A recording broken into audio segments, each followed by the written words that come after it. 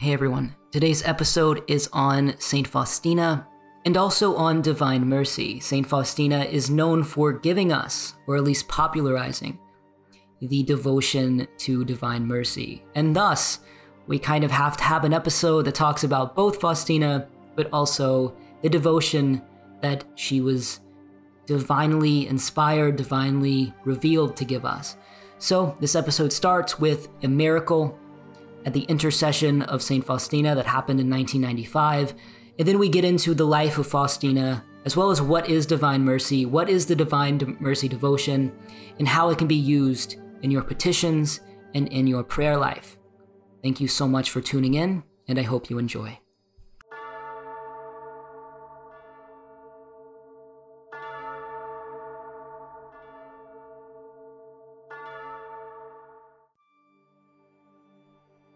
Father Ron was given only 5 years to live, and that was being optimistic.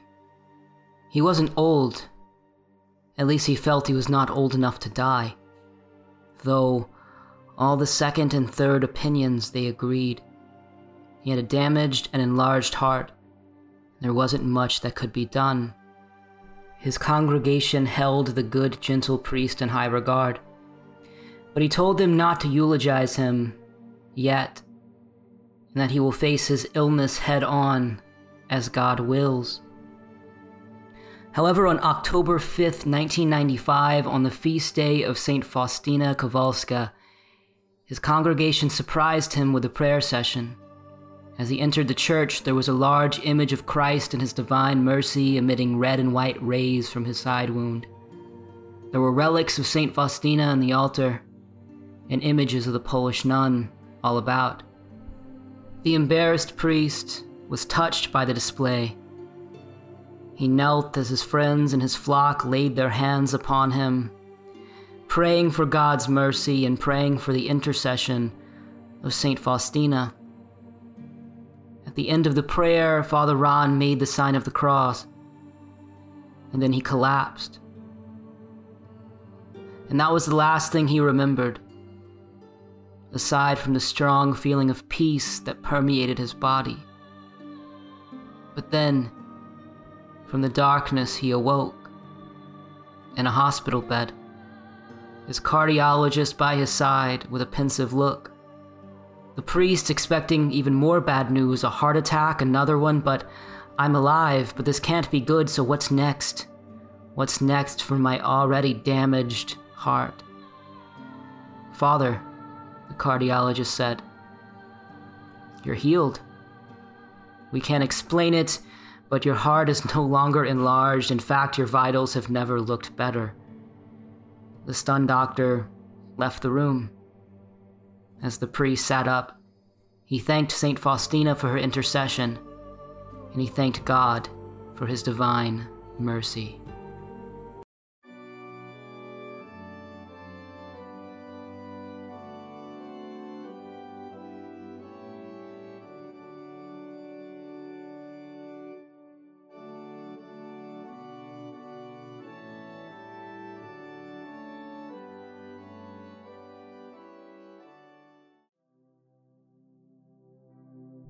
Peace be with you, and with your spirit. When Adam and Eve disobeyed God, it said that they hid in fear. And we all know the image of the first humans, trembling in terror as they hid behind trees and brush. Though I'd like to point out a larger statement that paints a more specific picture. The reading actually goes, Adam and Eve hid in fear due to their now distorted image of God. No longer seen as a loving provider, Adam and Eve lied to the Father because the serpent had tricked them into believing that God was not loving, but instead that God was wrathful, that God was cruel, that God was a God of anger. Come back to me so I can cleanse you of this warped vision. This knowledge you garnered from the fruit, which represented not general knowledge, but simply knowledge that man was not ready for. But Adam and Eve, they did not go back. They fled, they ran, and they ran further from God due to the distorted image planted within them by the serpent. And thus, we still often run from God due to that warped image, which was the great curse of the fall. Therefore, the whole Bible is in of itself a love story, a story of God reclaiming his children who had been lost to the fallen angels, lost to the serpents, who continue to paint a distorted image of him, who continue to teach his children about war, about jealousy, envy, and hatred. The pinnacle of the Father's love lies in the New Testament, when the Father sent his Son, and no, not as a payment unto himself so God will withhold his wrath, like atonement is often painted. No, God did not send Jesus so that God could change his mind about us. God sent Jesus so we would change our minds about God, that we would have a God we could relate to, whose passion would make him the new Passover lamb, a continuation of the ritual that the Father gave Moses. Christ would then die in a ritual that mimics the atonement sacrifice of the Jews, and in his suffering, he took on all of our suffering, something he still does today.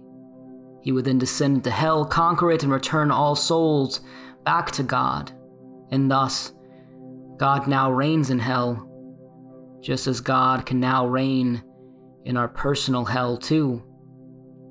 The Bible is a story about reverting our image of a warped God who was a consequence of the fall into a God of love and a God of mercy, a God of divine mercy. While divine mercy has always been a tenet of Christianity, the story of the prodigal son or the parable of the unforgiving servant showcase God's not only willingness to give us mercy, but his willingness to give us mercy in a way that's radical and supernatural. And while divine mercy is not new, it's been de-emphasized. Today, yes, but especially in Christianity of old, in which we see God depicted in that distorted way, depicted in the way that the serpent wants us to see him, a God to run away from, not a God to run toward. Fortunately, a vision of Christ himself by a Polish nun in 1931 began a new crusade towards rectifying the devotion of God's divine mercy. And this saint was Saint Faustina Kowalska. This is another episode of St. Anthony's Tongue, and I am your host, W. Saint Faustina Kowalska was a Polish mystic. She was a visionary, a saint, who is best known for her intimate relationship with Christ, and I do not mean that in a symbolic way, but in a way in which she genuinely had face-to-face conversations. So who is this mystic? Faustina was born in 1905 in a small town in Poland. She always wanted to be a nun, but her parents relied on some of her income that she brought in from work, so they forbade her from joining a convent. It was also said at a young age she frequently had visions of angels, saints, and Jesus throughout her childhood. However, one night when she was just 15 years old, she was at a local town dance, and she saw an image of the crucified Christ, bloody with a crown of thorns, and he said to her, "How much longer will you make me wait?" And she immediately packed a bag, and she went off to Krakow to find the first convent that would take her in. And she eventually found one, the Sisters of Our Lady of Mercy, who were a convent that actually took care of former sex workers. And they did other things in the community as well. And she was seen as this eccentric. She would speak very openly and plainly about how Jesus told her to do certain things, such as join that particular convent or pray a certain way. And little did they know she meant that literally. And she began to tell her confessor, Father Mikhail Sopocko, about her visions. Then he instantly insisted on a psych evaluation, but she appeared to be sincere and no illness or delusion was found in the evaluation. So Father Sopocko asked her to write down every vision and message that she got from Jesus, and which she did in her diary. And Faustina was also a very simple girl. She was not educated. She only had 3 winters of education. And yet her diary was full of very detailed messages, and they were written in a very eloquent language, and they were allegedly given by Christ himself. And thus, Father Sepoko knew something special was going on. Over the next few months, Jesus gave Faustina very prophetic messages and more, but he largely taught her about divine mercy, what is divine mercy, and how it's lacking today, and essentially told Faustina that she will be his apostle of divine mercy, and she will be the messenger to reinstitute divine mercy throughout the world. And the most notable vision that she had led to what we call today the divine mercy image. So Christ appeared to Faustina glowing. He appeared almost walking out of darkness, and in his side wound, there emitted these red and white rays. Allegedly, the white stood for baptism or cleansing, and the red stood for the blood of Christ in his passion. And Christ told Faustina to have that image painted. He said, "Have this image painted exactly how I appeared to you, with the words, 'Jesus, I trust in you,' written underneath it." And he asked that that image be venerated alongside the Divine Mercy Prayer and the Divine Mercy Novena, which he also gave to her. He also asked for there to be a feast day that celebrates Divine Mercy. Of course, she was no painter, so she hired one. And after well over a dozen attempts, none of which even came close, she says, to the vision she had of Christ's beauty, she knew time was running out, and she finally settled on an image. And that image is still venerated today as the Divine Mercy image.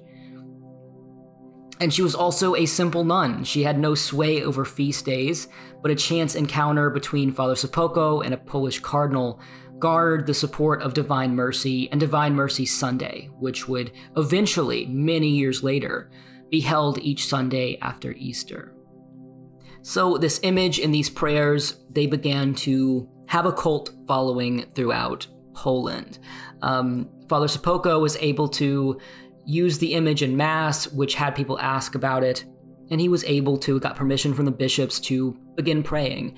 And it became popular throughout Poland, and the prayers were said to have brought on many great miracles, healings, and more. In the Diary of Faustina, in of itself, it's full of prophecies that came true and various other miraculous events. It's very incredible.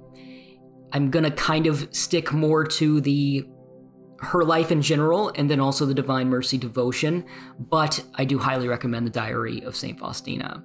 So Polish devotion grew to the concept of Divine Mercy, but at just the age of 33, which was the same age of Christ's death, Faustina died due to tuberculosis. And the devotion and St. Faustina's diary, as I said, they were met with massive popularity throughout Europe.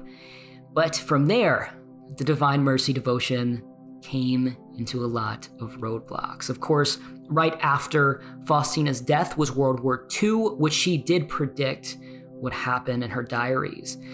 So Nazi occupation of Poland led to strict restrictions on Catholic practices and even eventual death sentences for those priests they didn't trust.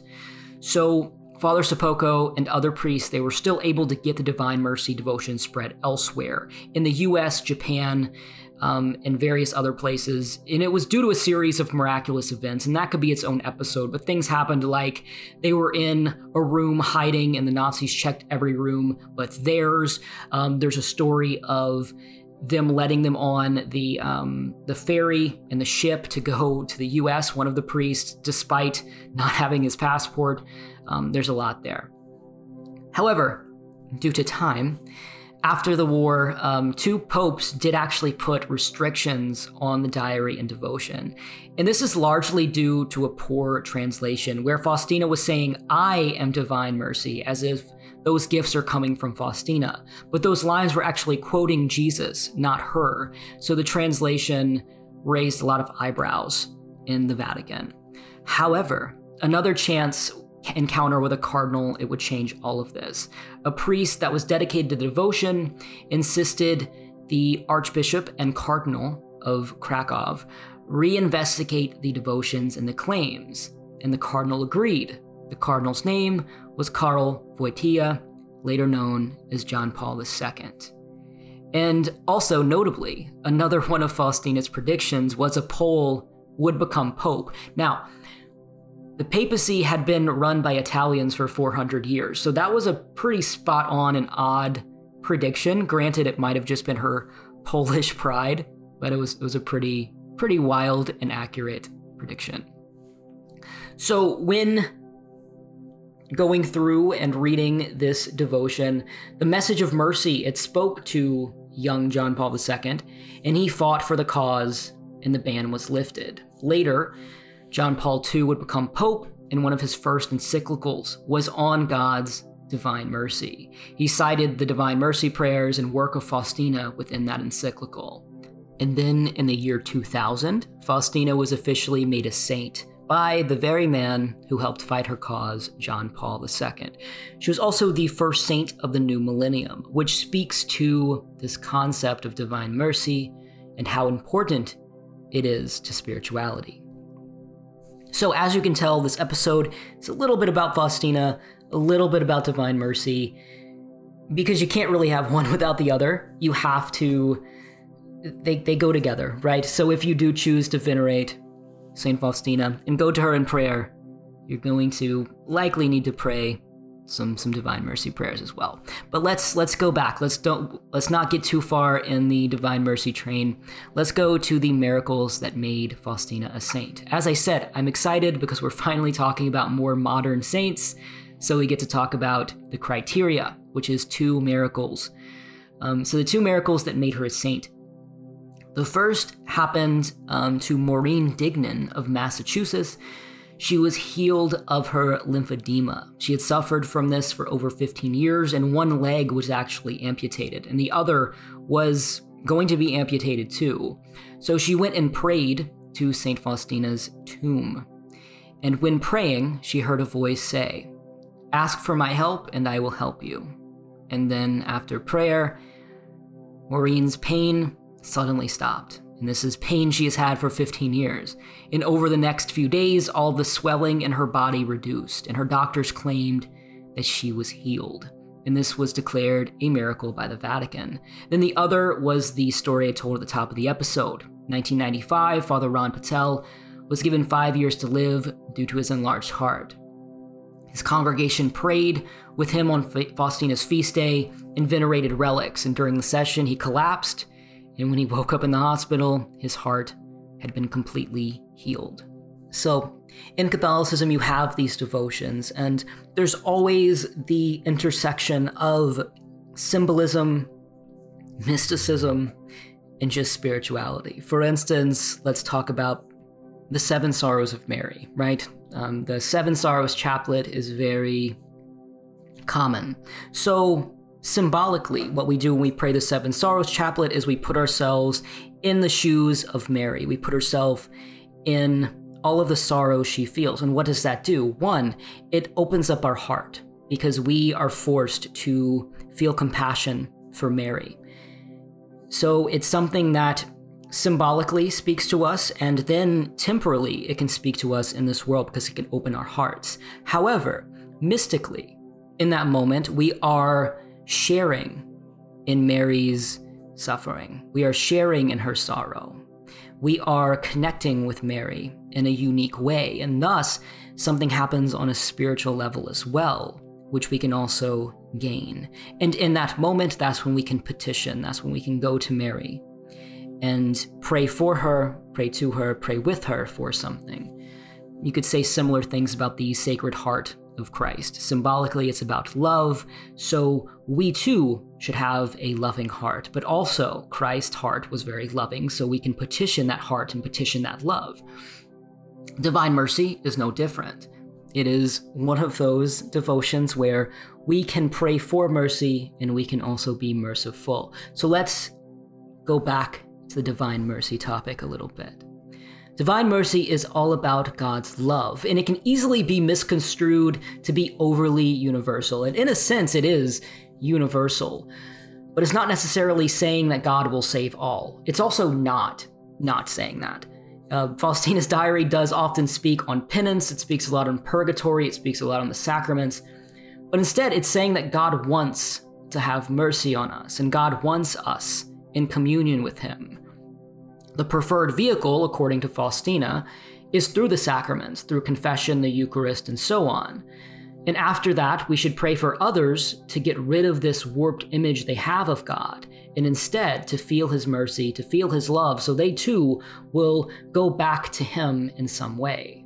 Her diary, and honestly all of theology, it discusses how our suffering can be a tool to find God's mercy, to find God's love, because it can help build our virtues, it can help build our patience, it can help build our love, our gratitude, and so on.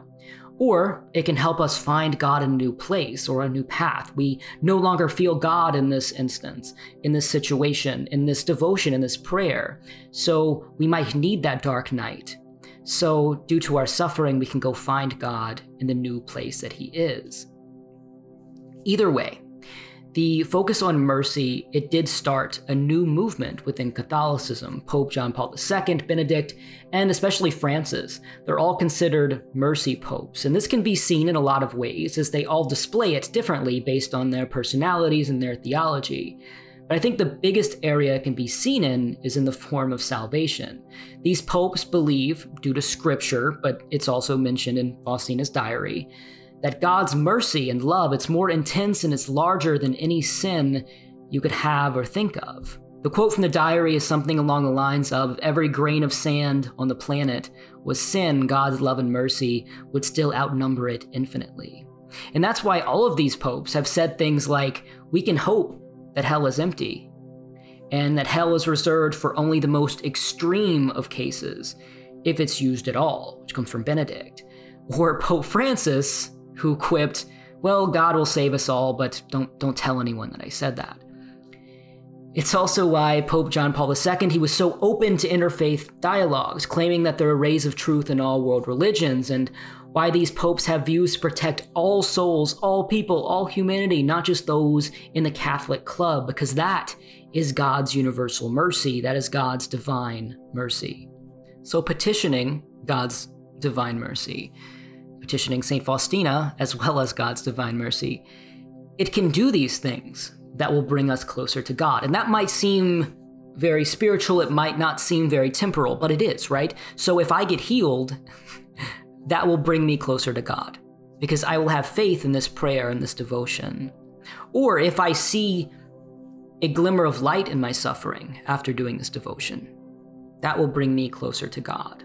If I get a new job because I'm unemployed, in that instance, in that case, well, I now have comfort, I now have stability, so now I'll have the space to reach out to God. So divine mercy, yes. In a spiritual standpoint, it might unite us to God through maybe wanting us to go back to the sacraments, maybe wanting us just to get closer to God, but also don't overlook, because that's part of this, is that the divine mercy will assist us in our earthly problems, because in assisting our earthly problems, that will bring us closer to God's goodness, God's mercy, and God's love. So how do we go about venerating divine mercy?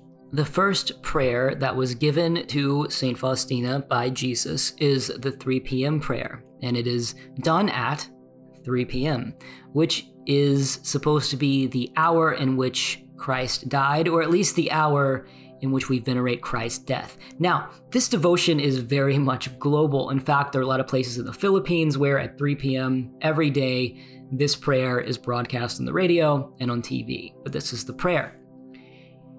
You expired, O Jesus, but in the source of life gushed forth for souls an ocean of mercy that opened up for the whole world.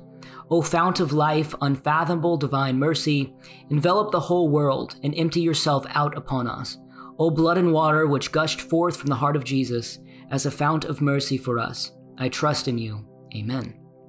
So as you could tell, the image there, a lot of baptism, and a lot of times we think of baptism, we think of conversion. I'm not saying conversion, I'm saying baptism in its original sense, which means cleansing. It means removing those spiritual blockages. You can call that spiritual blockage sin if you want, or you can call it a spiritual blockage.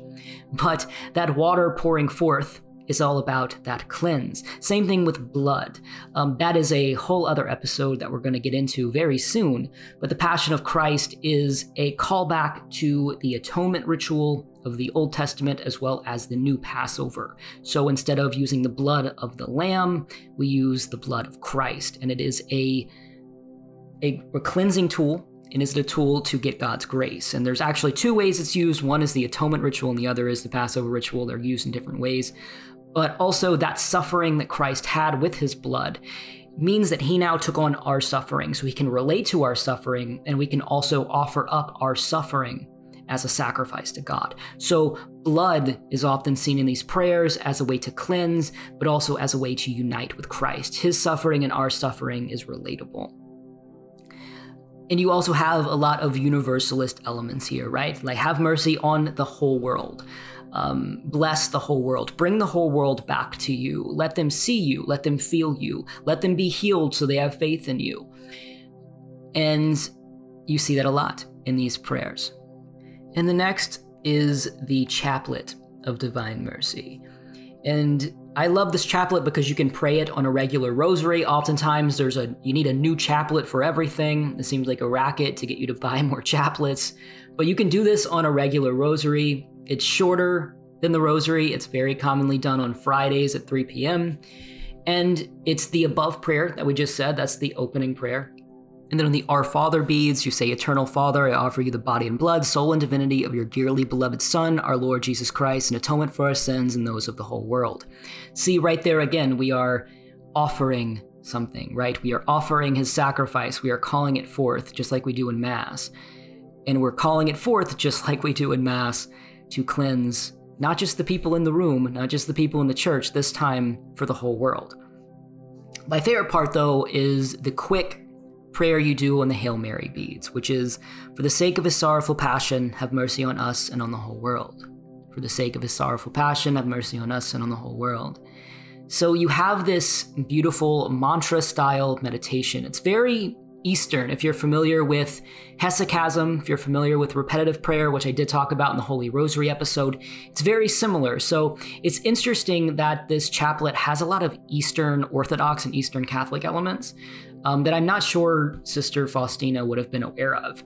But it's that repetitive thing. It's that repetitive action that you're doing. And to me, the rosary is beautiful. You have those repetitions, but the rosary, to me, it's very devotional. You're putting yourself in the mysteries. You're saying these certain prayers. And there's 3 prayers that you say, more if you're including the opening and closing one. So the rosary is more of a full devotion. Something like this is genuinely a prayer. You're just repeating something from your heart, something short and sweet over and over and over again. And if you do anything like this, in which I do talk about hesychasm in my Holy Rosary episode, you'll notice the energies are different. These quick recitations are very centering, very calming, where the rosary, to me, it's not draining. That's not the right word, but I feel like I just put my energy into something. Whereas these repetitive prayers, like you see in this chaplet, it's very centering. It's also very similar to Christian centering prayer, which is a similar thing. You also have a novena for Divine Mercy that Jesus gave Faustina. Much like any novena, it's a prayer prayed over 9 days. And all in all, I really do like the Divine Mercy devotion. It's a great devotion to both temporal and our spiritual well-being. Because like I said, mercy, it can be something we need. It can be healing, or it can be strength. It can be anything that we are asking for so we can more fully enjoy God's creation here on earth, to feel him here, to commune with him here.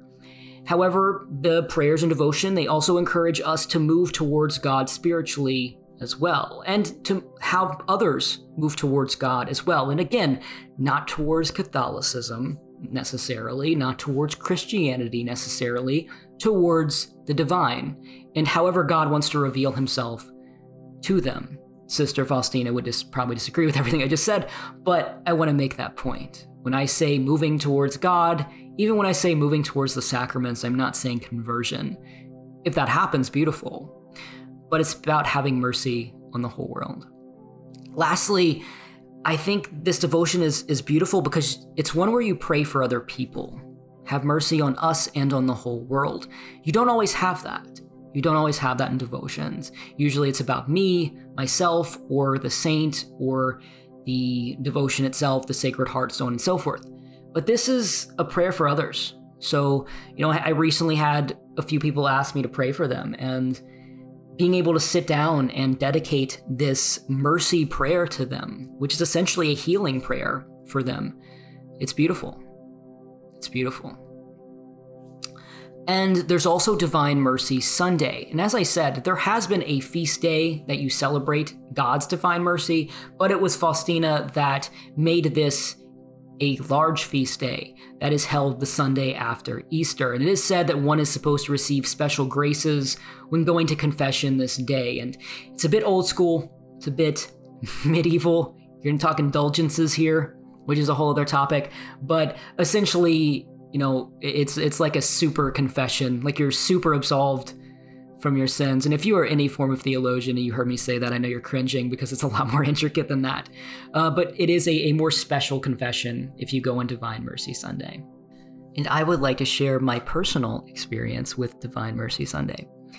So I don't often do this on the podcast, so I will share my personal story of how I re-entered confession on this day. This church was one I had never gone to before. It was actually the first time I ever went to a traditional Latin Mass. And when I first started going back to Mass and receiving the sacraments, I did go to confession, but it was very underwhelming. I wasn't expecting any kind of super spiritual experience, but I felt like the priest wasn't even listening. I think my penance was a rosary, and I prayed the rosary all the time anyway. And, I hadn't been to confession since, my first confession as a child. So I thought I wanted this to be a little more special. And I guess the simplicity of it not being a big deal should have spoke to me, but I felt like it was lacking somehow. So this was the first time I went to a traditional Latin Mass, which is a very beautiful Mass. To me, it gives you more time and space to be pensive, to be prayerful, to meditate. And the homily the priest gave was very beautiful. It was Divine Mercy Sunday, so it was all about divine mercy, and it was all about confession as well. And the way the priest framed confession, it was very much in line with my view, which I don't think is very mainstream at all. And this was a very traditional church, probably a lot more conservative than I. But the priest spoke about how confession is freeing, how it cleanses you, it clears your conscience, it does something spiritually, it opens you up spiritually. And that's very much how I see sin and confession, as this blockage, this stain. So the way he painted it, I was like, I want to go to confession.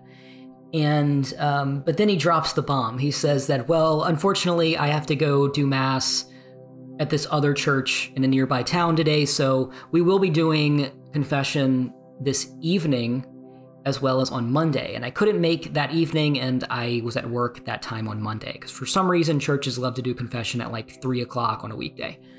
So I still wanted something, because I had a very moving experience during this Mass. So I prayed. I asked God in that moment, will you accept my confession today at the altar? Just me and you, big guy. So after Mass,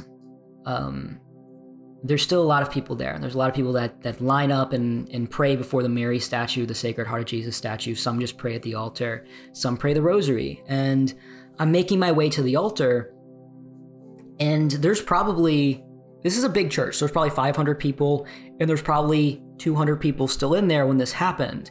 And I'm making my way to the altar, gonna just pray that God will absolve me. And a priest comes directly to me, walking around people, squeezing down pews, not talking to anyone else, walks right up to me and says, "Hi, I'm about to do confession if you want me to hear your confession." Didn't talk to anyone else. This was not the priest that did Mass. He just walked in the church through a side entrance, walked straight to me and asked me this. So I was like, yeah, of course. So went to the confessional booth, had a very, very powerful confessional experience. It was just very moving. It was very powerful. The priest said some very incredible things about divine mercy, but also, did some talks about some parables, and it was deep, and it was heavy, and it was beautiful, and it was very kind, and it was all about mercy, loving kindness, but still in a very powerful and theological way. It wasn't too flowery. And again, it was because of divine mercy that it all made sense, what the priest was saying. So I leave the confessional booth, and I expect him to stay and hear more confessions, but he just leaves. He just leaves the church. So in short, the priest wasn't available for confession. I prayed and asked if I could have my confession heard. A priest walks in the church, walks right up to me, asks me to hear confession. We do it, and then he just leaves. Crazy. No idea why he just walked right up to me and no one else. It wasn't if people knew I was new there, because this church is huge. And again, he just walked right in and then left. Very incredible experience. And also, that priest also was not the main priest at that church. This priest is one that helps out there on occasion. I think he was just visiting that day. So, very powerful experience on Divine Mercy Sunday. So Divine Mercy Sunday and Divine Mercy is special to me because of that moment, because it was supernatural. Something else was going on there. All right, let's go back to St. Faustina. I know I probably could have done a St. Faustina episode and a Divine Mercy episode, but I'm not sure how logistically that would have worked. How can we venerate and incorporate Faustina in our prayer lives? Her feast day is October 5th. And as far as decorating your altar, I would adorn it with, of course, the Divine Mercy image. I would also say red and or white flowers to symbolize the red and white in the image. And one can also leave Polish foods or drinks on the altar. And you can pray to her for just about anything, right? She is an apostle of mercy. She will intercede and go to Christ for Christ's mercy. She did heal in her 2 miracles. They were healing based.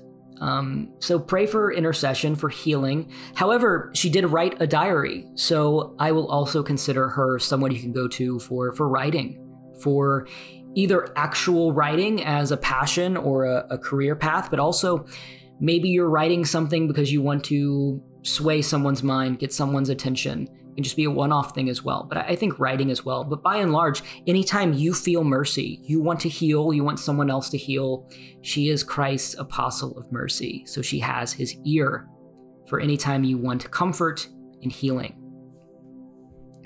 As far as rituals go, Faustina is a very modern saint, the first saint canonized in the new millennium.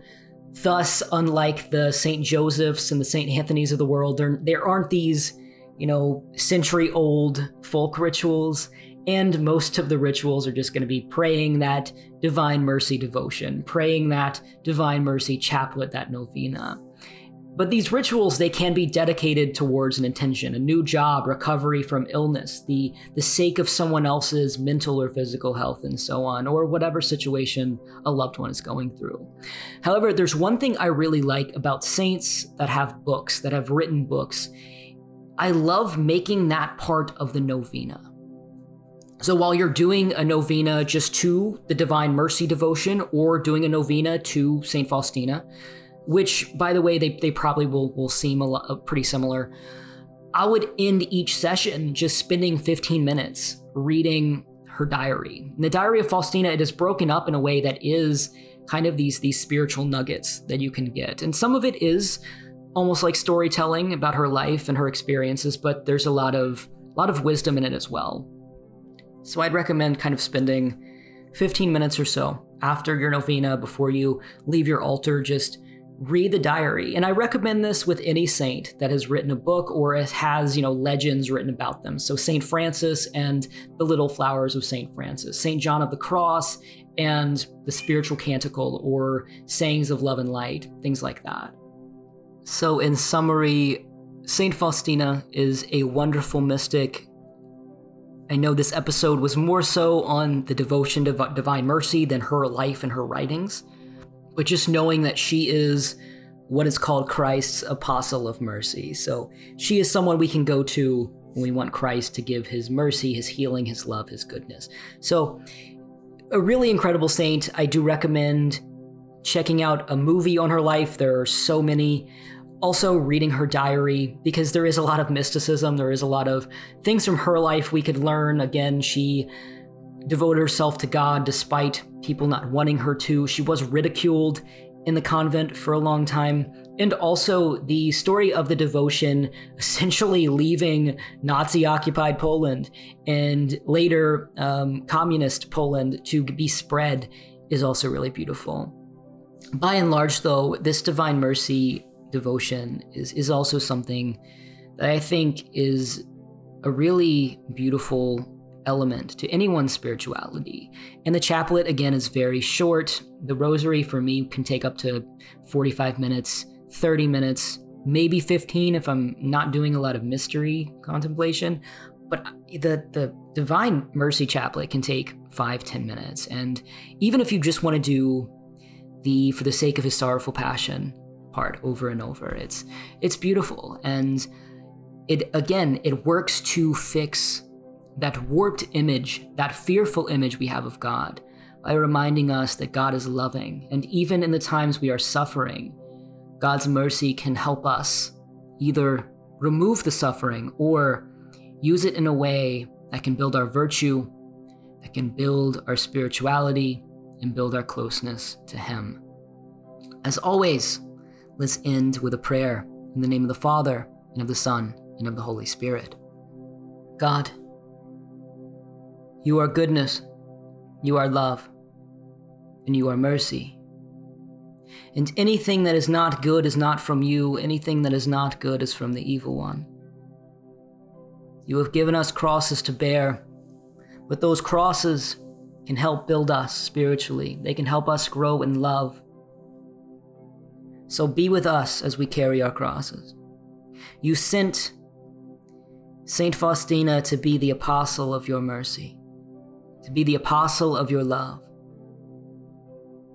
So we pray that your divine mercy fills any wounds, cracks, and pain in our body. May we be filled with your love, filled with the rays of your divine mercy. May all our wounds be filled by you and your love. And may Saint Faustina be by our side so that we may trust in you. Saint Faustina, pray for us. This has been another episode of St. Anthony's Tongue.